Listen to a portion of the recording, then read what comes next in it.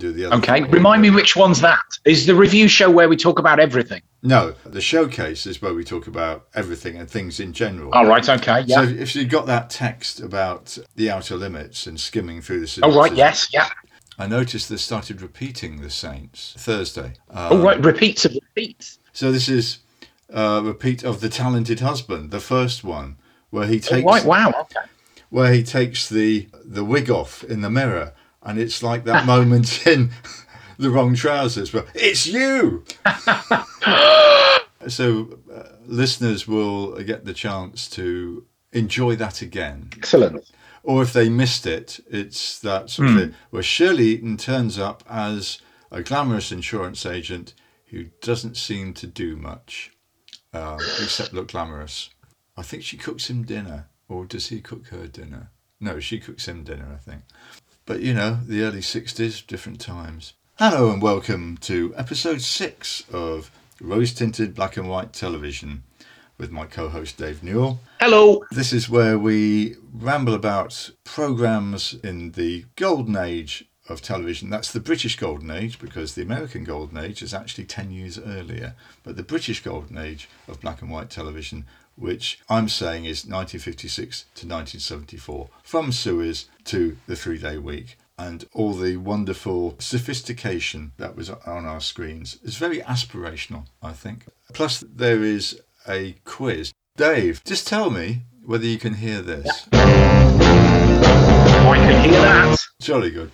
Right, because I promised listeners that I would be subjecting you to a small quiz. We'll make these quizzes occasional, but I just thought that you might like to take the opportunity to identify these theme tunes. Okay, to flex my brain mind. Right, are you ready? All right, we're doing it now. Okay, yeah. Yeah, we'll do it now.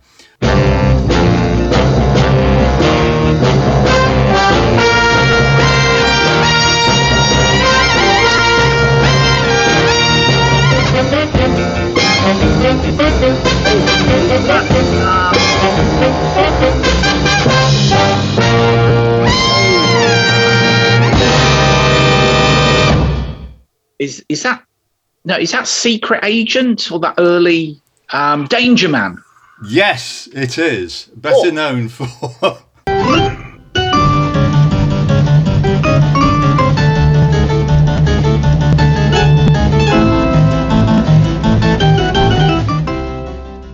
It's written by Edwin Astley. The first tune, this is when it was half an hour, or a commercial half hour, 25 minutes or whatever, when he worked for NATO and he had a mid-Atlantic accent, but he was still called John Drake. It's a more familiar version of Danger Man, again written by Edwin Astley, and it's called, let's have a look, I think it's called High Wire. We will also talk later on about the almost excessive use of harpsichords in TV theme tunes. Very popular, an undervalued kind of like musical instrument. I don't think there's enough songs nowadays that have a whip cracked in them, like Rawhide or Blazing Saddles. I think some chart hits would benefit from that. Gets your attention right away.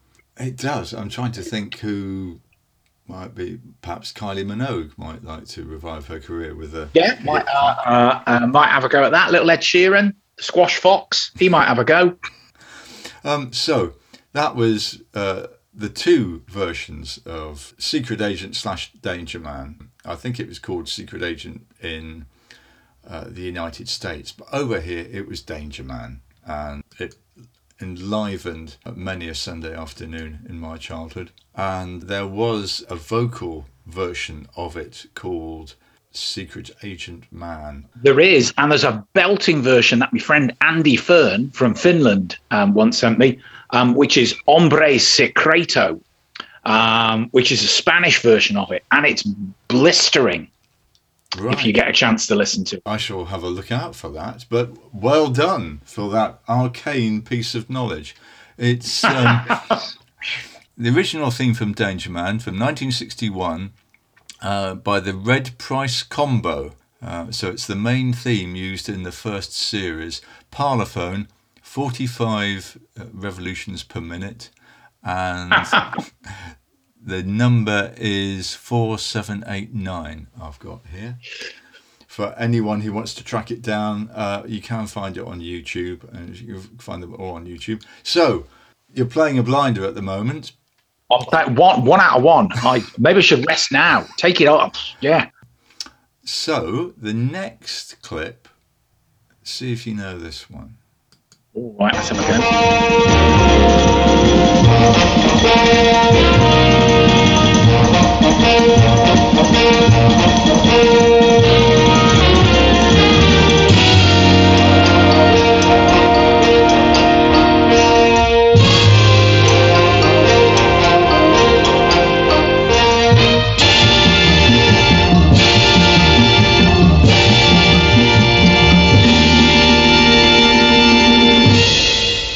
Oh, I don't know. It sounds like sports night that used to go out on a Wednesday, but I'm sure it isn't. No. Studio based. Okay. Now, what do you know about me in certain early studio based? All right. Is it police surgeon squad? No. Oh, Sergeant Cork. I've played your Sergeant Cork. You ought to know that one. This is the original Avengers theme by Johnny Dankworth. Johnny. Oh. And as opposed to this one.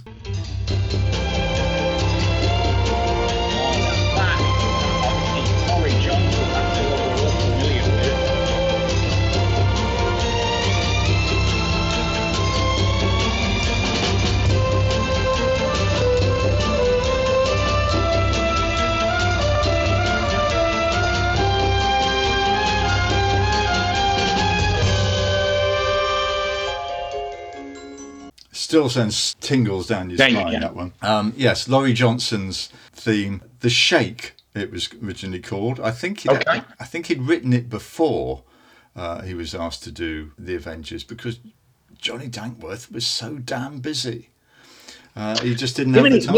They're just walking from place to place, just recording stuff, and cause he does music for Modesty Blaze. He does the music for, and he also helped out on Cleo Lane's cool jazz interpretation of speeches from Shakespeare plays as well. Oh yes, but then again, it would have been hard not to when she asked and being married. Absolutely. Once she starts, Dame Cleo, there's no stopping her. So that's 1-1. I'm very impressed by the Secret Agent Danger Man catch. But that when Honor Blackman left us, they did an obit on Radio 4.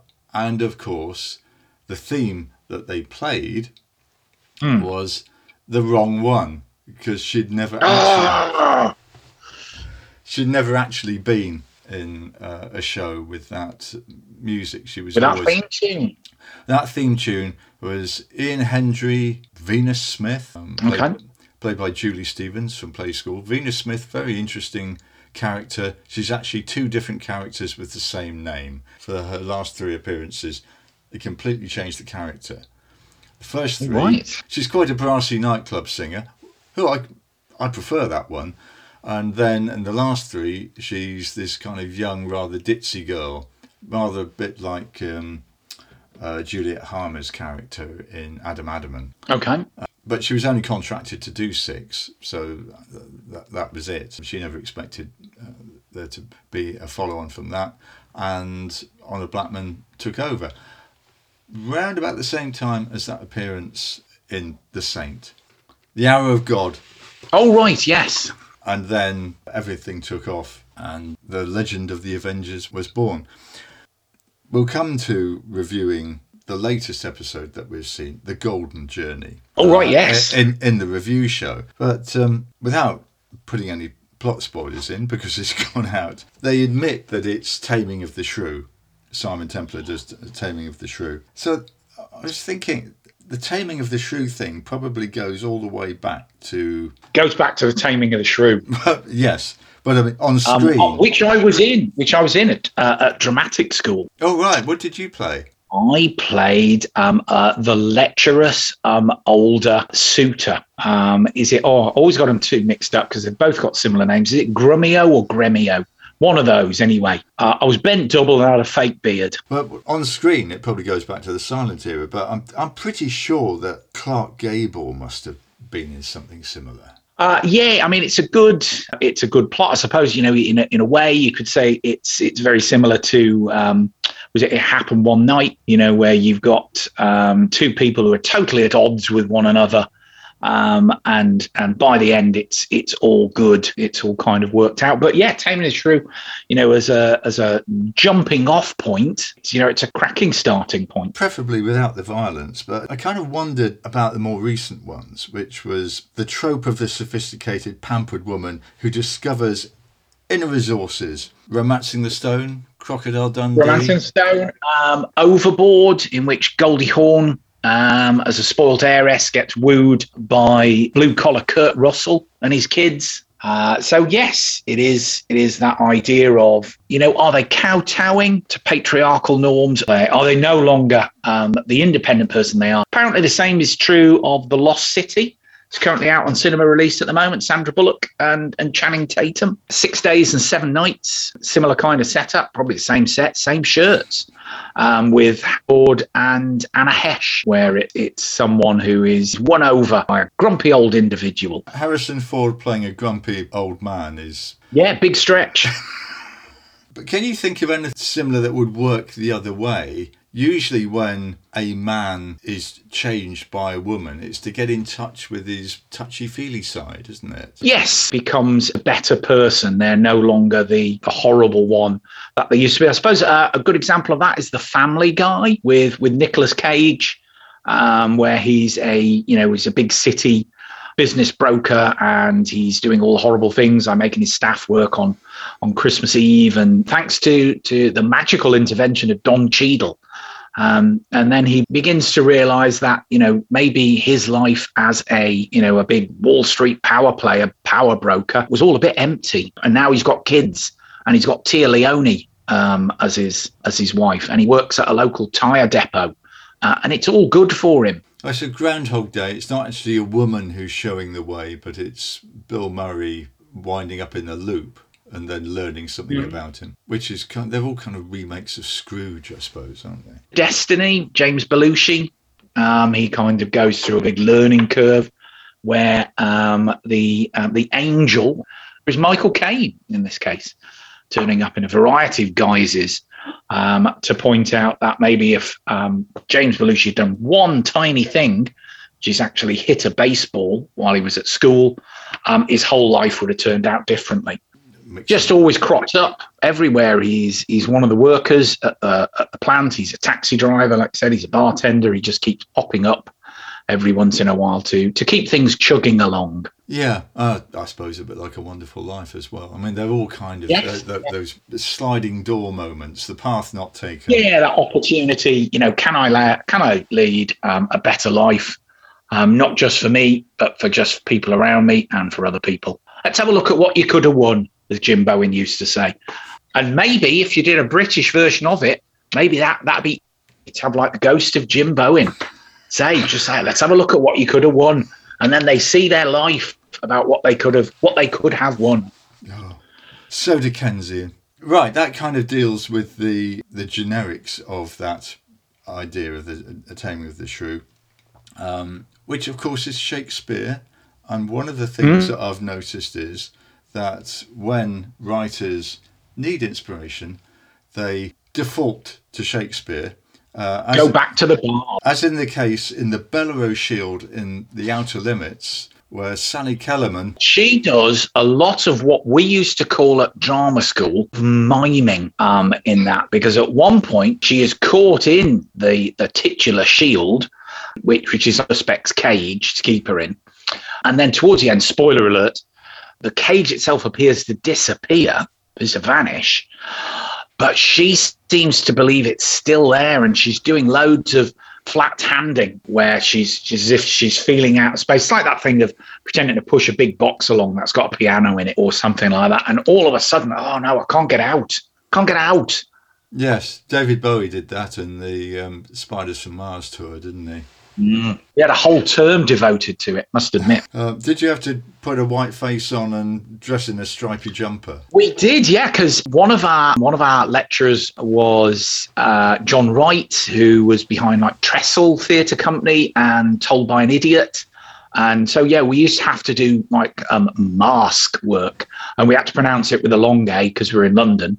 And we would do, yeah, you would have this like this blank mask on, and you do all your I'm this character, or I'm a featureless character, therefore I'm going to have to use my body as tools of communication because I haven't got my face. Just the kind of stuff you need for a later career playing extras in the Bill and EastEnders. Yes, there's no facial expression required there at all. I mentioned that bit in connection with Shakespeare because, I mean, she's Lady Macbeth, isn't she? She is, yes.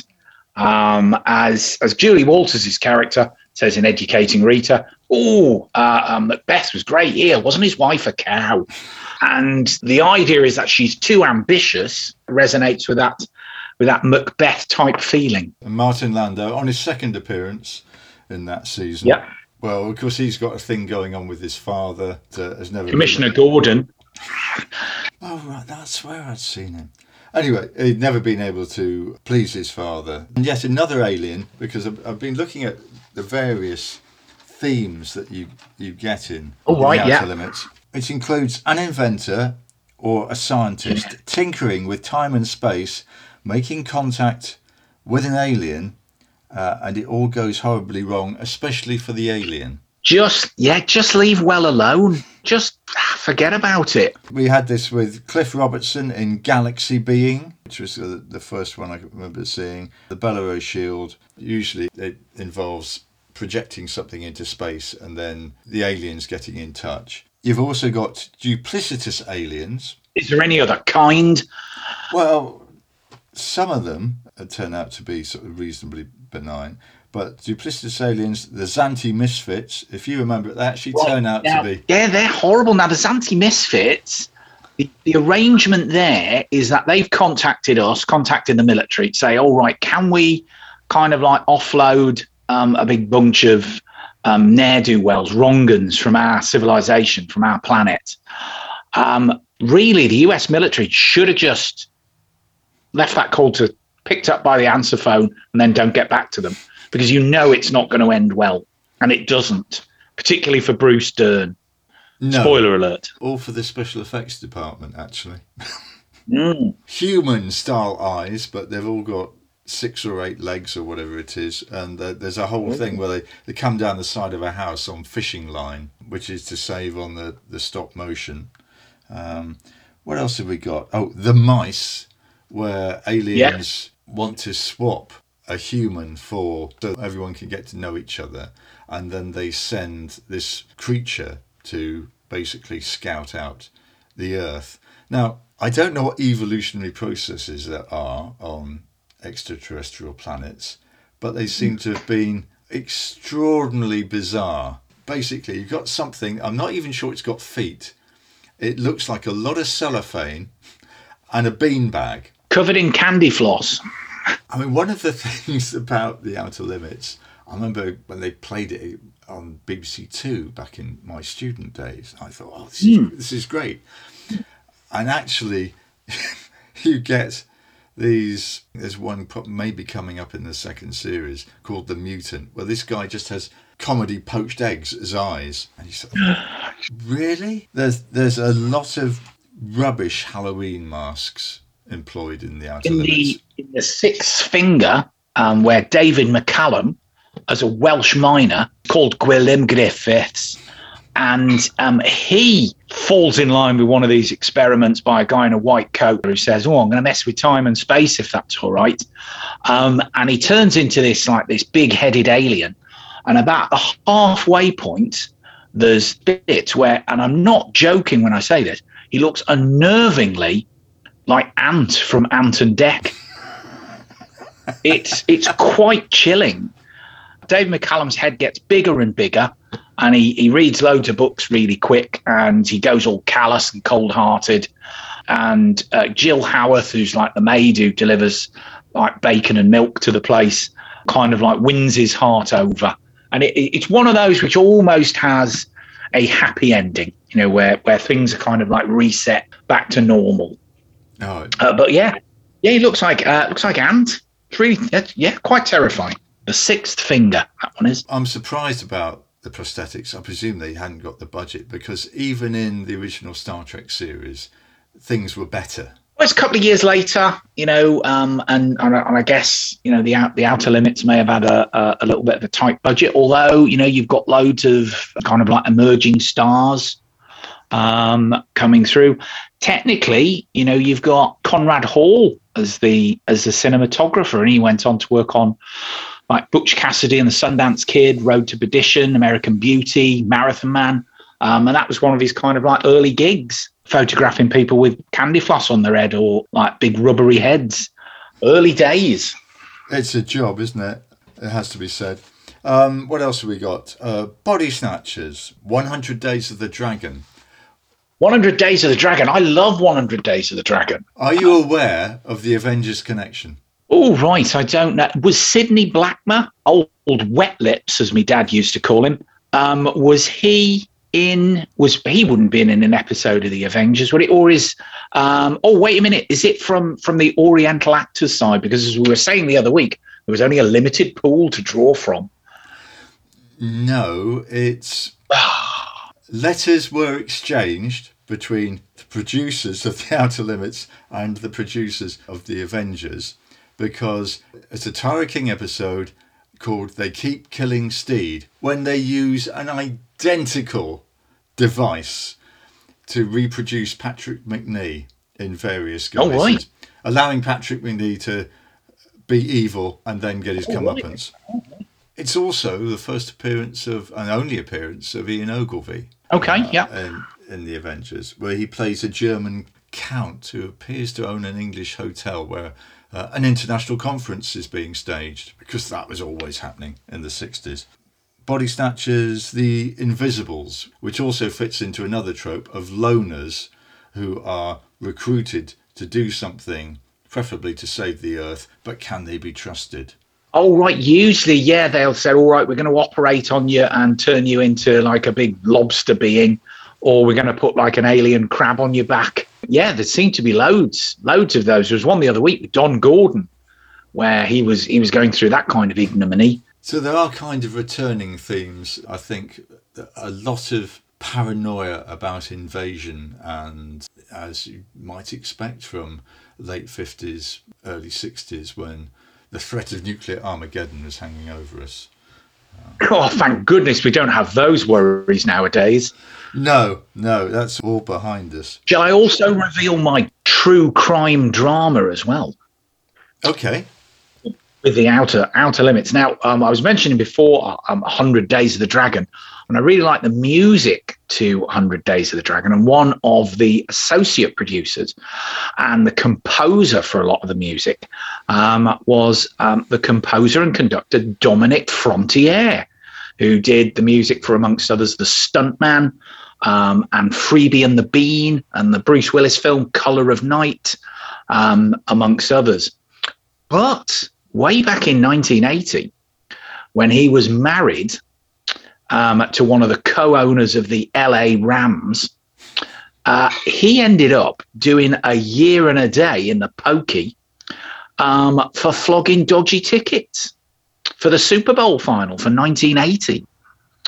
And it wasn't like a one-off, like a couple. We're talking, it was 15,000 he flogged. And obviously, Super Bowl, it's a milestone in sport and TV, and you commit any crime against it, you're not going to get away with it. It's practically treason, isn't it? It is. And you know what the lovely circular nature of this is? I mentioned that he'd done the music for Freebie and the Bean, the finale of which takes place at the Super Bowl. Oh, you'd have thought he'd have learnt his lesson. Dominic, what you doing, mate? Flogging your tickets. But thankfully, again, due to advancements in sophistication and technology, we would never have a major sporting event which would be hampered by fraudulent tickets. No, never going to happen. Not in our day. All disrupted by heavy-handed French police with tear gas. Oh, no, that wouldn't happen. No. The spirit of 1968 all over again. Yeah. Right, of course, The Outer Limits, I think, is getting repeated on Talking Pictures on Tuesday nights. Tuesday night, and also screens Friday at 8, I believe. Which means that there's at least a couple of episodes you can catch up on there. Catch-up service, Talking Pictures TV Encore. Yes, TV Encore, yeah. They really ought to be sponsoring us. Yeah, really. I'm just waiting for the checks to start rolling in. Right. This has been episode 6 of Rose Tinted Black and White Television. It seems only like yesterday that we began. My co-host has been David Newell. I'm Guy Morgan. This has been a Soundstage North production. And don't forget our spin-off review show, which can be found on our SoundCloud channel, where we will waffle on about the latest saint, which is the Golden Journey. So tune into that and enjoy.